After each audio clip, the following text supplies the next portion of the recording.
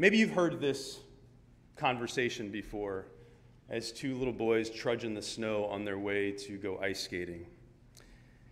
I think there must be something wrong with me, Linus. Christmas is coming, but I'm not happy. I don't feel the way I'm supposed to feel. I just don't understand Christmas, I guess. I like getting presents and sending cards, decorating trees and all that, but I'm still not happy. I always end up feeling depressed. To which Linus responds to his friend Charlie, "Charlie Brown, you're the only person I know who can take a wonderful season like Christmas and turn it into a problem. Maybe Lucy's right. Of all the Charlie Browns in the world, you're the Charlie Browniest." To which I would ask you this question: how's your Christmas spirit doing this year? Are you wondering why it's kind of idling instead of revving? Maybe you're feeling a little Charlie Brownie this Advent, feeling like you're missing something, but you're not exactly sure what. You know, we haven't talked much about this, but as we've been going through the book of Ruth, we're not exactly sure when or why Ruth was written, but it seems like it might have been written in the time when the kingdom of Israel had split. In fact, it was King David's grandson, Rehoboam, who made some dumb choices, and Israel split from Judah and Benjamin. And so the author of Ruth may have been looking back at King David's origin story to say there was a time during the time of the judges when we needed a king, and God providentially worked in a small town with a small family in circumstances that you wouldn't assume, and brought about the unity of the kingdom under God's kingship, that king being King David. As that author was writing, those would have been gray times of waiting. Times wondering, what has happened to the kingdom that God promised us? What has happened to the line of David, the covenant that he made with David? Why are things the way that they are? Life waiting can be gray. For us, Christ has already come to unite his people in himself. And we begin to celebrate that through Christmas, through the incarnation. Yet, we are still waiting in the gray days of not yet. He has already come, but he has not yet returned. And we long for our King to return and unite all things in himself, the consummation of his kingdom. Praying with the saints of old, "How long, O Lord? How long?" You may have seen Zoe's sermon slide this morning. Do we have it? There we go. It's a little grayer than the first two have been. Part of that is the reason that there's a significant scene that's going to happen at midnight. But when Zoe showed it to me, I thought this captures a bit of the grayness of our waiting. When we're just kind of not sure exactly what's next, but we are calling out, "Oh Lord, how long?" So even during a season like Advent, a season of color and song, this morning if you're here and you're like, "But I just can't seem to rev up my Christmas spirit. I don't know why it's feeling this way." Well, before I pray, let me just pastorally say this. I know a lot of you are grieving significant loss, even within this last year.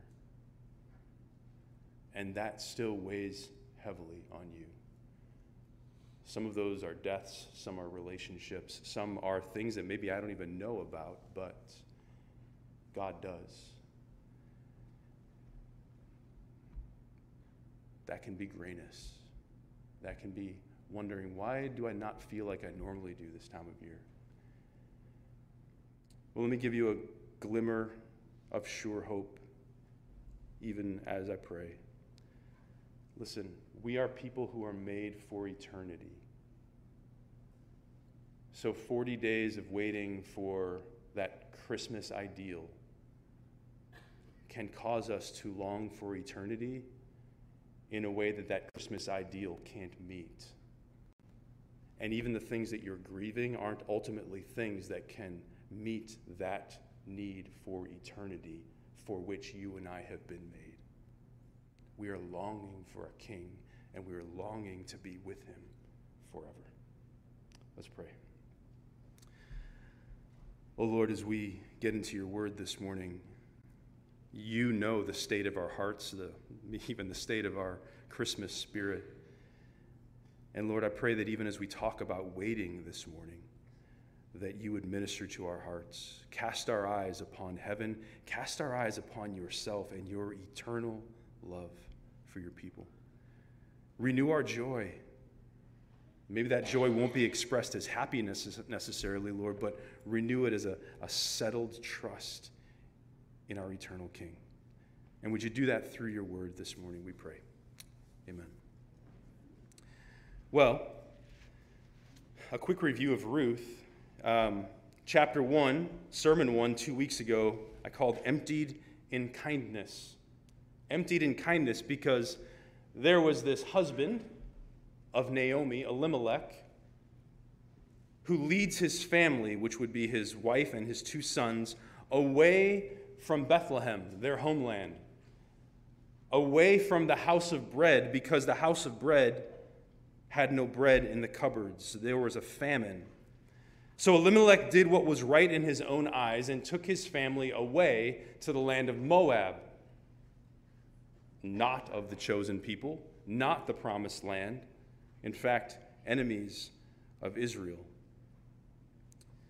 And as they're gone, Elimelech dies. And even Naomi's 2 sons die, though before they died, they had taken on wives. Hearing that there is bread in the house of bread again, that God had visited his people, Naomi decides to go home. And she takes her daughters with her, but then urges them to return because, listen, girls, I don't have any husbands for you. Go and find rest in the house of your mothers and in the house of your gods. One daughter, Orpah, does just that. The other daughter, Ruth, instead makes a covenant with Naomi and with God. I will not leave you. Your people will be my people, and your God will be my God. When Naomi returns and arrives in Bethlehem, she describes herself as empty and bitter. But there is a barley harvest. Hope is on the horizon. Sermon 2 last week was called At Rest in Kindness. So emptied in kindness and then at rest in kindness, as Ruth trusts that God will provide through his covenant kind people and says, I'm going to go out and glean in the fields. I'm going to go pick up some grain, some barley that they're supposed to leave for people like us. And she goes out and she just happens to glean in the field of a worthy man, Elimelech's relative, Boaz. And Boaz blesses Ruth for her covenant kindness to Naomi, noting that Ruth has come back to Bethlehem and found protection and provision, refuge and rest under the wings of the Lord. Boaz kindly blesses Ruth with much food to take home to Naomi and also welcomes her to eat along with him and the other harvesters. Naomi, upon hearing that Boaz is the source of their food, tells Ruth that Boaz is a close relative who is a redeemer. Yes, there is more hope on the horizon. So chapter 2 concludes, and Ruth continued to glean until the end of the barley and the wheat harvests, and she lived with her mother-in-law. To which we come to chapter 3 this morning, and I've titled this morning's sermon, Waiting in Kindness. Because, listen, it's been about 2 months since that glorious first day for Ruth in the fields. Both harvests have come in. And what has the interaction been like between Ruth and Boaz? Has there been any interaction between Ruth and Boaz? What is Naomi doing during this time?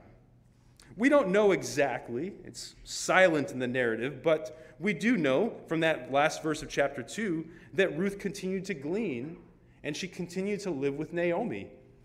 These are the things that she had committed to caring for her mother-in-law and living with her.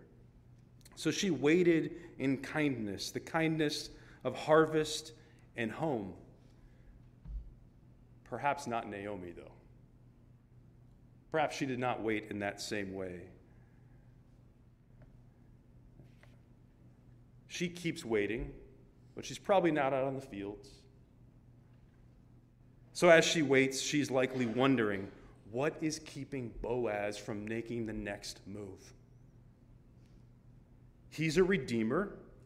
He's already blessed Ruth. What is keeping him from stepping up and redeeming us, taking on his responsibility for us as part of his family? Is Ruth not catching his eye?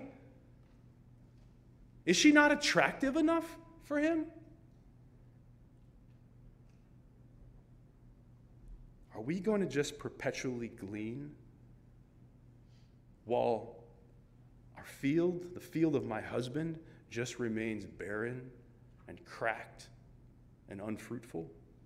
Is this all there is for us? So as we enter into Ruth 3 this morning, I want you to feel that waiting. We'll be transported into what I'm calling 3 waiting rooms. 3 waiting rooms, in each of which we are meant to feel this weight of waiting. The first waiting room we'll find is in chapter 3, verses 1 through 5. So take a look at these. The story continues. Then Naomi, her mother-in-law, said to her, "My daughter, should I not seek rest for you, that it may be well with you? Is not Boaz our relative, with whose young women you were? Can you hear how the mother-in-law machinations are happening in these 2 months?" She's thinking through, dude is our redeemer.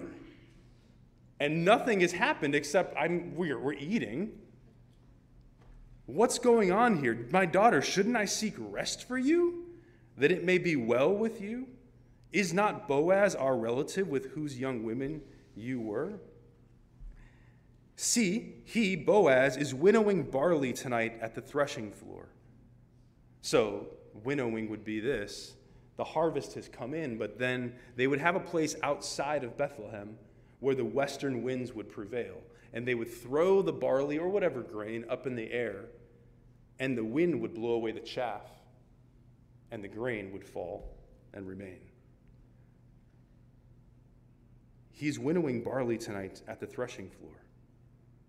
Wash, therefore, and anoint yourself, and put on your cloak and go down to the threshing floor. But do not make yourself known to the man until he is finished eating and drinking. But when he lies down, observe the place where he lies. Then go and uncover his feet and lie down, and he will tell you what to do. Some plan. Some plan. For restless Naomi, rest or fullness, as we found out throughout this story, meant marriage. It meant kids. When she told her 2 daughters in chapter 1, go back and find rest, her intent was that they go back and find husbands. When she comes to Bethlehem and says, the Lord has made me empty, what has he made her empty of? A husband and 2 sons. So when she's saying, here, my daughter, should I not seek rest? She is intentionally saying, we need to find you a husband no matter what. No matter what. In her waiting restlessness, she gets risky, and she takes matters into her own hands. She does, in a sense, what is right in her own eyes here. In pursuit of rest, she actually risks Ruth's reputation. This is a bold move in the middle of the night to one of the main men in the town, a man of importance and reputation. And Ruth, as Boaz has just talked about in chapter 2, also has a reputation of faithfulness and covenant kindness.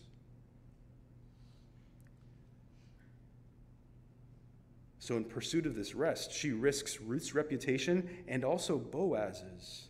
Wash, anoint yourself, put on some perfumed oil, and put on your cloak. Interesting that when she says when she gives her these instructions, they're instructions that we hear back in Genesis 38. There's another interesting story there about Judah and Tamar. Judah was the father-in-law of Tamar, and I'll spare you the full extent of the story. But Tamar lost her husband, became a widow, and Judah did not enforce the reality that his other son needed to then carry on his brother's line, who was now dead. Tamar then takes matters into her own hands and deceives her father-in-law, and then is impregnated by her father-in-law. She does the same thing. She washes herself, puts on perfumed oil, and then what does it mean when she puts on her cloak, Tamar? It's that she took off her mourning cloak and put on her regular clothes. That seems to be the sense here of what is happening with Ruth. She's ending her mourning for her husband. And in a sense, Naomi is saying, that part of our life is done. Let's see what the Lord has for us next. So Ruth goes to the threshing floor, and she waits. She hides. Uncover his feet, and then hear what he has to say. And how does Ruth reply? Ruth, the worthy woman who is committed to her mother, does not push back, does not suggest how the plan could be tweaked, maybe made a little less risky. She replies simply, all that you say, I will do. See, Ruth, though Naomi is restless, Ruth is restful. She is committed to Naomi, trusts her judgment even, and obeys, because she has made a covenant with the Lord. The covenant with the God of Israel even supersedes the covenant with her mother-in-law. She will trust the situations that God puts her in and rest in him. We see identity shifts happening here. Ruth is called daughter-in-law by the author, but Naomi calls her daughter back when Ruth says, I will go and glean, and then here again in verse 1, daughter. She is now in the covenant family. And we see this identity shift for Ruth as well, as her mourning garments are removed and she is now eligible, open to marriage. Waiting room number 1 at home. Moves to waiting room number 2 in verse 6. So she went to the threshing floor and did just as her mother-in-law had commanded her. And when Boaz had eaten and drunk, and his heart was merry, he went to lie down at the end of the heap of grain. Then she came softly and uncovered his feet and lay down. At midnight the man was startled and turned over, and behold, a woman lay at his feet. He said, Who are you? And she answered, I am Ruth, your servant. Spread your wings over your daughter, for you are a redeemer. And he said, May you be blessed by the Lord, my daughter. You have made this last kindness greater than the first, in that you have not gone after young men, whether poor or rich. And now, my daughter, do not fear. I will do for you all that you ask, for all my fellow townsmen know that you are a worthy woman. So here we find faithful Ruth obeying Naomi, even at the risk of her own reputation, going in the dead of night. Can you feel the darkness? Was there a moon? Were there stars? It's outside of a city that's unlike ours. There's no light pollution. It's dark. And she waits somewhere off in a corner, waiting to see how the night will develop, intent on obeying Naomi and intent on obeying her God. Some have suggested that the uncovering of her feet was a seductive play by her, and perhaps Naomi meant it as that. But we don't see any hint of that in what Ruth actually does. One of those reasons is because, spoiler alert, in chapter 4, it says that Boaz went in to Ruth after being married and they conceived. So here it seems like this is pure. This is simply Ruth humbling herself before Boaz. To which Boaz was startled. It was dark, and somehow he knew. Maybe it was the scent of her perfume that alerted him to the reality that there was a woman. She did not smell like the harvesters. There was a woman laying at his feet. Humble and confident, and Hesed loyally love Ruth, says, I am your servant. But there's a confidence there. See, when she had called herself a servant to Boaz in chapter 2, she meant a slave servant. Here, it's a maidservant who, in Jewish law, could bear a son that would carry an inheritance forward. And this was an overt marriage proposal from Ruth to Boaz. Cover me as God has covered me. Verse 9 has the word wings. It's the same word that also means the corners of a flowing garment. So Ruth's act of uncovering Boaz's feet wasn't some kind of seduction, but she was actually displaying a picture of what she was asking of him. The corner of his robes being synonymous to wings. And to spread one's wings over someone was a euphemism, another way of saying, marry me. Please cover me, Boaz. Protect me, redeem me, marry me. In the shadow of the Lord's wings is a place of darkness, but also of kindness. And it is also clearly here a place of redemption, a place of covenant marriage. So we're left wondering, in this waiting room of the threshing floor, with such a bold move by Ruth, would God keep her and redeem her through Boaz, or would she be blown away as chaff? Would she be shown to be part of the seed of Israel, or those who are not of faith, not of Abraham, and blown away? She showed faith in the worthiness of her Redeemer, Ruth did. Let me explain this idea of Redeemer a little bit. The scriptures note 5 aspects of the Hebrew word goel. That's the word for Redeemer.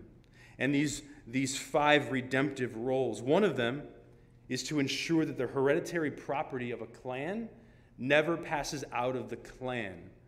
If you know in the New Testament, God was very precise in saying which tribes had which inheritances, and then those inheritances were then divvied up into clan and family. Well, a goel, a redeemer, would ensure that that property never passed out of the clan. He was keeping it for the good of the community, the clan. A goel also would maintain the freedom of individuals within the clan by buying those who had sold themselves into slavery through economic desperation. So he ensured property, he ensured ultimate freedom. He also would track down and execute murderers of near relatives. We're not going to find that in this story. He would receive restitution on behalf of a deceased victim of a crime. And finally, he would ensure justice is served in a lawsuit regarding a relative. So a goel was a guardian. A goel would see what was going on within the family and justly do, even at cost to himself, what needed to be done.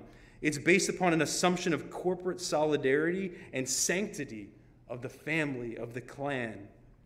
To offend a relative was to offend one's self. So the custom of redemption was designed to maintain the wholeness and health of family relationships even after the person has died. Which, right? that would be the case of Elimelech, Ruth's father-in-law, and also of her husband. So take these three away: rescue from slavery, remember a father's family name, and reestablish an inheritance in the promised land. But Ruth was on the short end of the stick on all of those, except for Boaz. Which perhaps gives us some more justification for why Naomi was so forward. He is the key to our prosperity. He is the key to our rest. We may have this barren field, but it will stay that way unless we have our Redeemer work on our behalf. Perhaps it was also how Ruth was understanding the covenant and saying, yeah, this might be a risky plan, but this is what I should be doing, availing myself of the covenant rest that I found under God's wings, and then proposing marriage to the man that it seems like God has given to redeem me and Naomi. How does worthy Boaz respond? He says, my daughter. He blesses Ruth. I know you are a worthy woman, as all of my fellow townsmen know as well. I will do for you all that you ask. But note what he says in verse 10. You have made this last kindness greater than the first, in that you have not gone after young men, whether poor or rich. What a candid thing to say. By a man who has all of the power, all of the influence, all of the privilege in this situation. A man who, in the time of the judges, could have taken advantage of this perfumed woman offering herself at his feet. Yet he was a worthy man, and he didn't. And then he becomes very candid in response to her proposal for marriage. This kindness, last kindness, greater than the first. The first kindness had been that Ruth had given herself, dedicated herself to Naomi. And this second one, to choose an older man for the sake of bearing a son for Naomi or for Elimelech. This is remarkable in Boaz's eyes. We don't know how old Boaz was, but he obviously saw himself as older than the other guys in the fields, older than the other guys that could have perhaps married Ruth. But she had eyes only for him and for his God. So she sacrificed a youthful man for a worthy man. And Boaz, think on him. Why is he old and still a bachelor? We don't know, except that God in his providence had kept Boaz to the side for Ruth.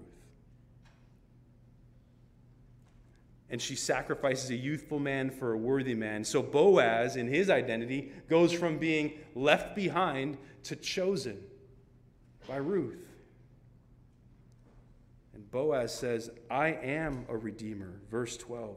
I am a redeemer. I am the guardian of this family. And he promises to redeem Ruth. Yet there is a redeemer nearer than I. Remain tonight, and in the morning, if he will redeem you, here's an obstacle to the redemption. If this other guy who actually is first in line to redeem you, to claim your inheritance, if he will do so, let him do it. But if he's not willing to redeem you, then as the Lord lives, I will redeem you. Lie down, dear Ruth, until the morning. One more thing about Boaz here. He wasn't just a worthy bachelor waiting to be chosen. He was a bachelor who, if he died without a son, his bountiful fields that they've been gleaning from would go unclaimed, like Elimelech's. He was yet without a son as well. Not only was the covenant kindness of Ruth redeeming Elimelech's field, if there is a son to come, he will also redeem Boaz's field. This is a thing of hope for him, beyond just marriage, but the establishment of his line in Israel. We come to the third waiting room then. Waiting at home. Verse 14. So Ruth lay at Boaz's feet until the morning, but arose before one could recognize another. The light had come up just enough. The sun was shining just enough for her to be able to get away, probably with the cloak over her head. But just before that, Boaz says to her, "Let it not be known that the woman came to the threshing floor. The rest who are here, this doesn't leave here." Her reputation is critical and worthy. Boaz says, "Bring the garment you are wearing, Ruth, and hold it out." So she held it, and he measured out 6 measures of barley and put it on her. How much barley is this? We don't know exactly. One commentator I read said maybe about 60 pounds of barley. That's a lot of barley. 60 pounds of barley, and what does it say? He put it on her.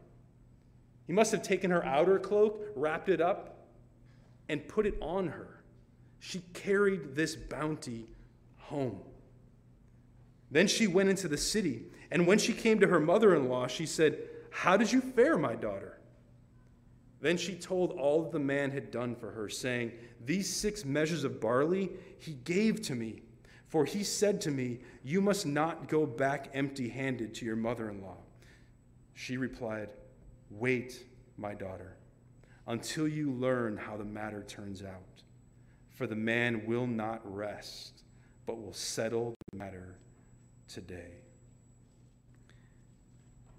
Apparently, her reputation is preserved. She gets home. Naomi says, "How did you fare, my daughter?" One commentator I read said that the semantic force of this is actually more like, "Are you his wife yet?" Are you his wife yet?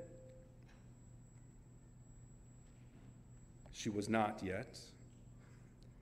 But I think we can see the way that God, in his grace to Naomi, is step by step, waiting room by waiting room, opening her heart to trust him again.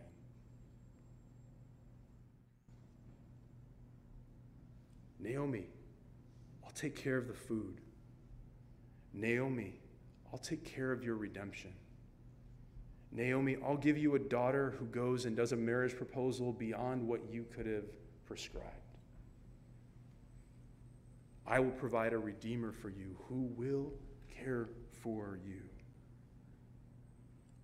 I think that we can see that happening in Naomi, waiting room to waiting room to waiting room, because her response, when she sees this bounty of goodness, this great blessing, is to interpret it as a down payment on what Boaz will do.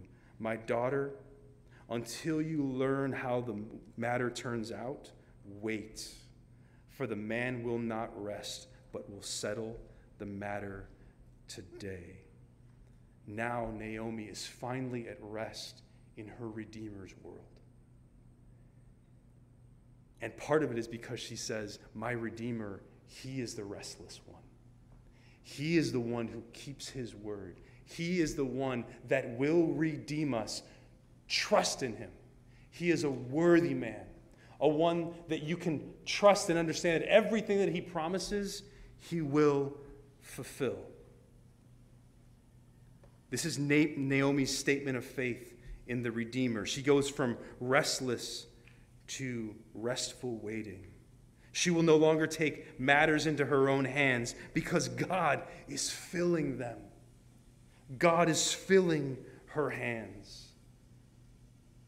And understand this for Ruth, she would never need to glean again. This last 60-pound deposit of barley was her last time in the fields, at least as a gleaner. Her Redeemer was providing and had provided. Wait until you learn how the matter turns out, for the man will not rest, but will settle the matter today. The person of faith, the person who has had a heart changed by Yahweh, by the Lord, will say, yes, I can wait. Though the days are gray, I can wait. I will wait. His promises are true. I will hope in his word.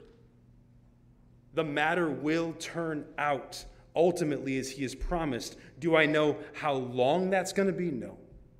Do I know all the circumstances that will be between now and then? No. But I know him, and I trust him.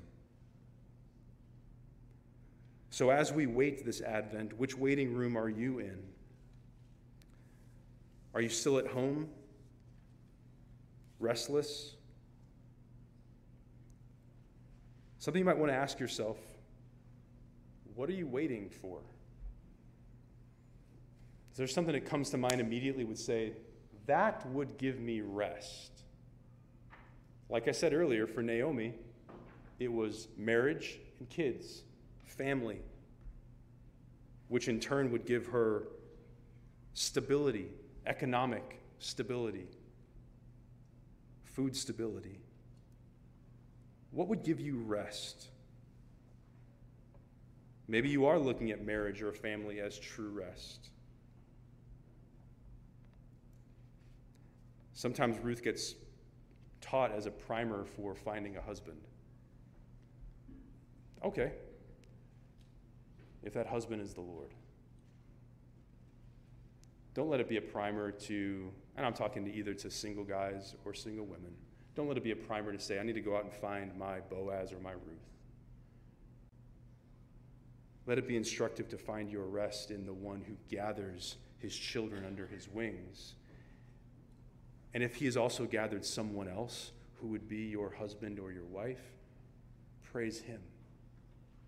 But don't go looking outside of his wings to go find someone else's. But you and I know there are other things besides marriage and family that cause us to be restless people. Trust in the Lord, your Redeemer. Maybe you're at the threshing floor. You've seen a degree of God's refuge and how he's brought you back. Maybe you're returning to church life or returning to some sort of curiosity about God. And this whole reality about God being gracious, and beyond gracious, loyal, and loyal beyond loyal, full of love, hesed commitment to people that we don't deserve. Maybe these are ideas that are almost too wondrous for you to conceive.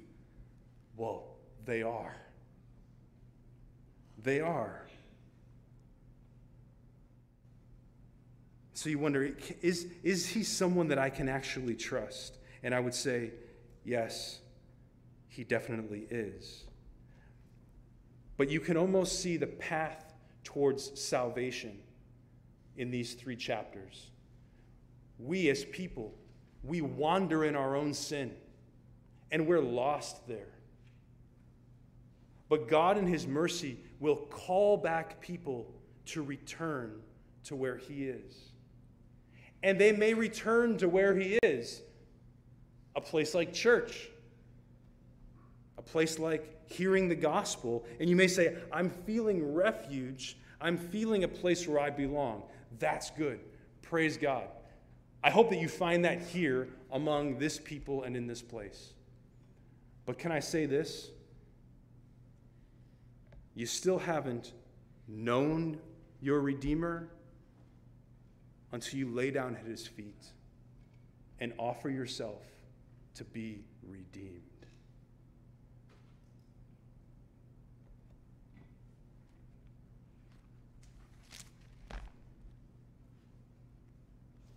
Hear what Paul writes to the Galatians.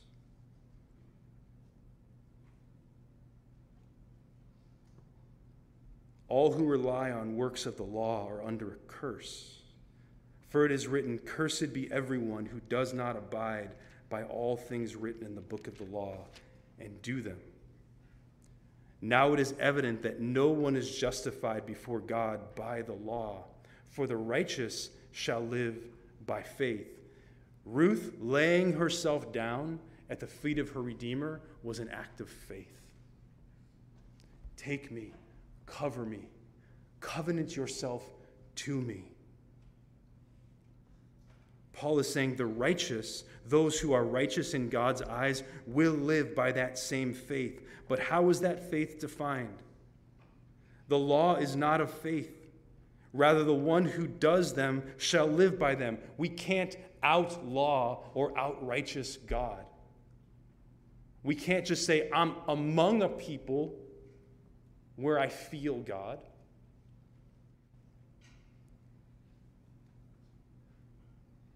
Christ redeemed us from the curse of the law. How? By becoming a curse for us. Boaz, in his redeeming role, did all that he needed to do. He was a worthy man, but he was not Christ. Boaz gave of himself through covenant marriage. Christ says, I will give you myself in totality, and I will take everything of your foreign sinfulness on myself. For it is written, "Cursed is everyone who is hanged on a tree." This is a love story that has curse at its core. And Christ said, I will come to those who I love, and I will take the curse that is on them and bring it to myself. I will be hung on a tree, so that in Christ Jesus the blessing of Abraham might come to the Gentiles, so that we might receive the promised Spirit through faith. See, we are all Gentile wanderers in our sin. But Jesus is saying, I went to the cross and became a curse so that you could be reunited with God again. You could know yourself as a covenant family member again.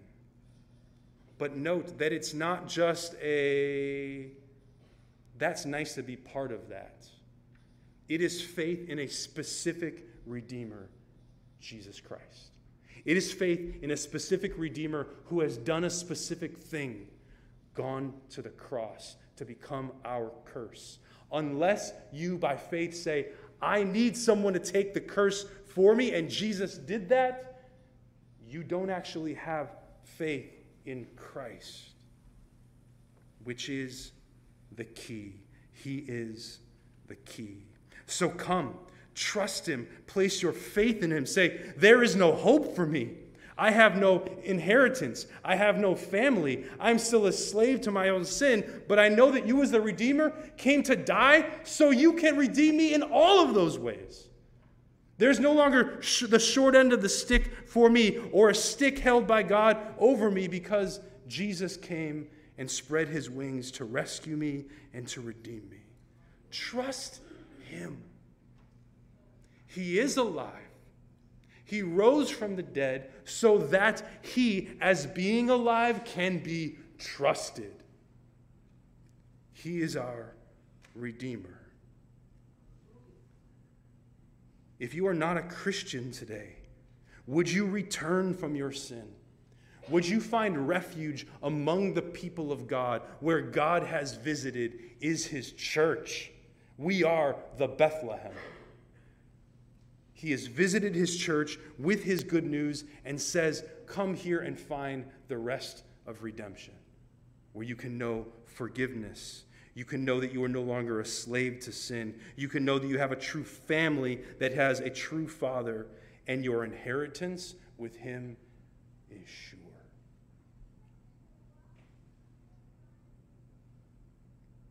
So when the winds of judgment blow, you will not be blown away with the chaff, but you will be counted as the seed of Israel and will remain.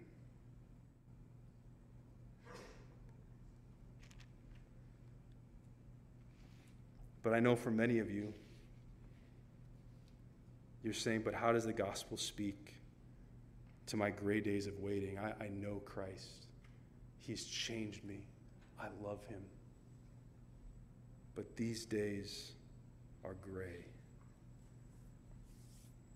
Perhaps you're still in the third waiting room, waiting, perhaps a bit restless, but desiring to be restful as you wait for your restless Redeemer who will do what he said he will do. Can I just encourage you in this? Don't expect too much of yourself. Don't expect too much of the season. Do not expect too much of your feelings in these weeks, but expect much of Christ. He is your Redeemer. Paul says, I mean that the heir, as long as he is a child, is no different from a slave, though he is the owner of everything.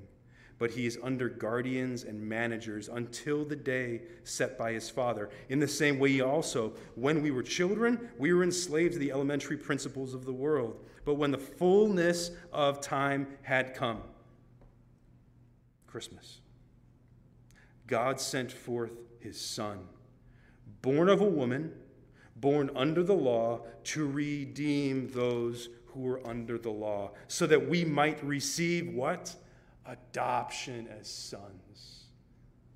No longer under the slavery, the guardianship of the law, we might receive adoption as sons, true family. And because you are sons, God has sent the Spirit of his Son, a bounty beyond 60 pounds of barley, the first fruits, the promise of his Son, the Spirit of his Son, into our hearts, crying, Abba, Father. As you are waiting, cry, Abba, Father. God, you are with me. I am yours. I will wait under your wings. I will wait with your people. I know who you are. I know what you have done, and I know what you have promised. So you are no longer a slave, but a son. And if a son, then an heir through God. There is an inheritance in the promised land, with the promised people, in a promised family, for all of those who belong to Christ. May we continue to cry out achingly, even in the gray days of waiting, how long, O Lord? When will you return, Jesus? And he says, behold, I am coming soon. Let's pray. Oh Lord, we ask for the grace to wait.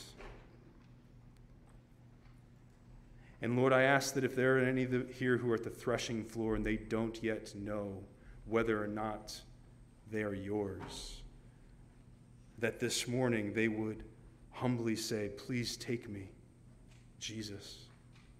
Take me as your bride. Gather me, protect me, redeem me. I need to be forgiven. And Lord, for those who are already in your family, give us the grace to wait. Give us the grace to love you, to see the eternal reality that you have set in our hearts. So even when we ache, we would be aching for eternity with you. Oh God, help us rest in you and you alone. In your name we pray, Jesus.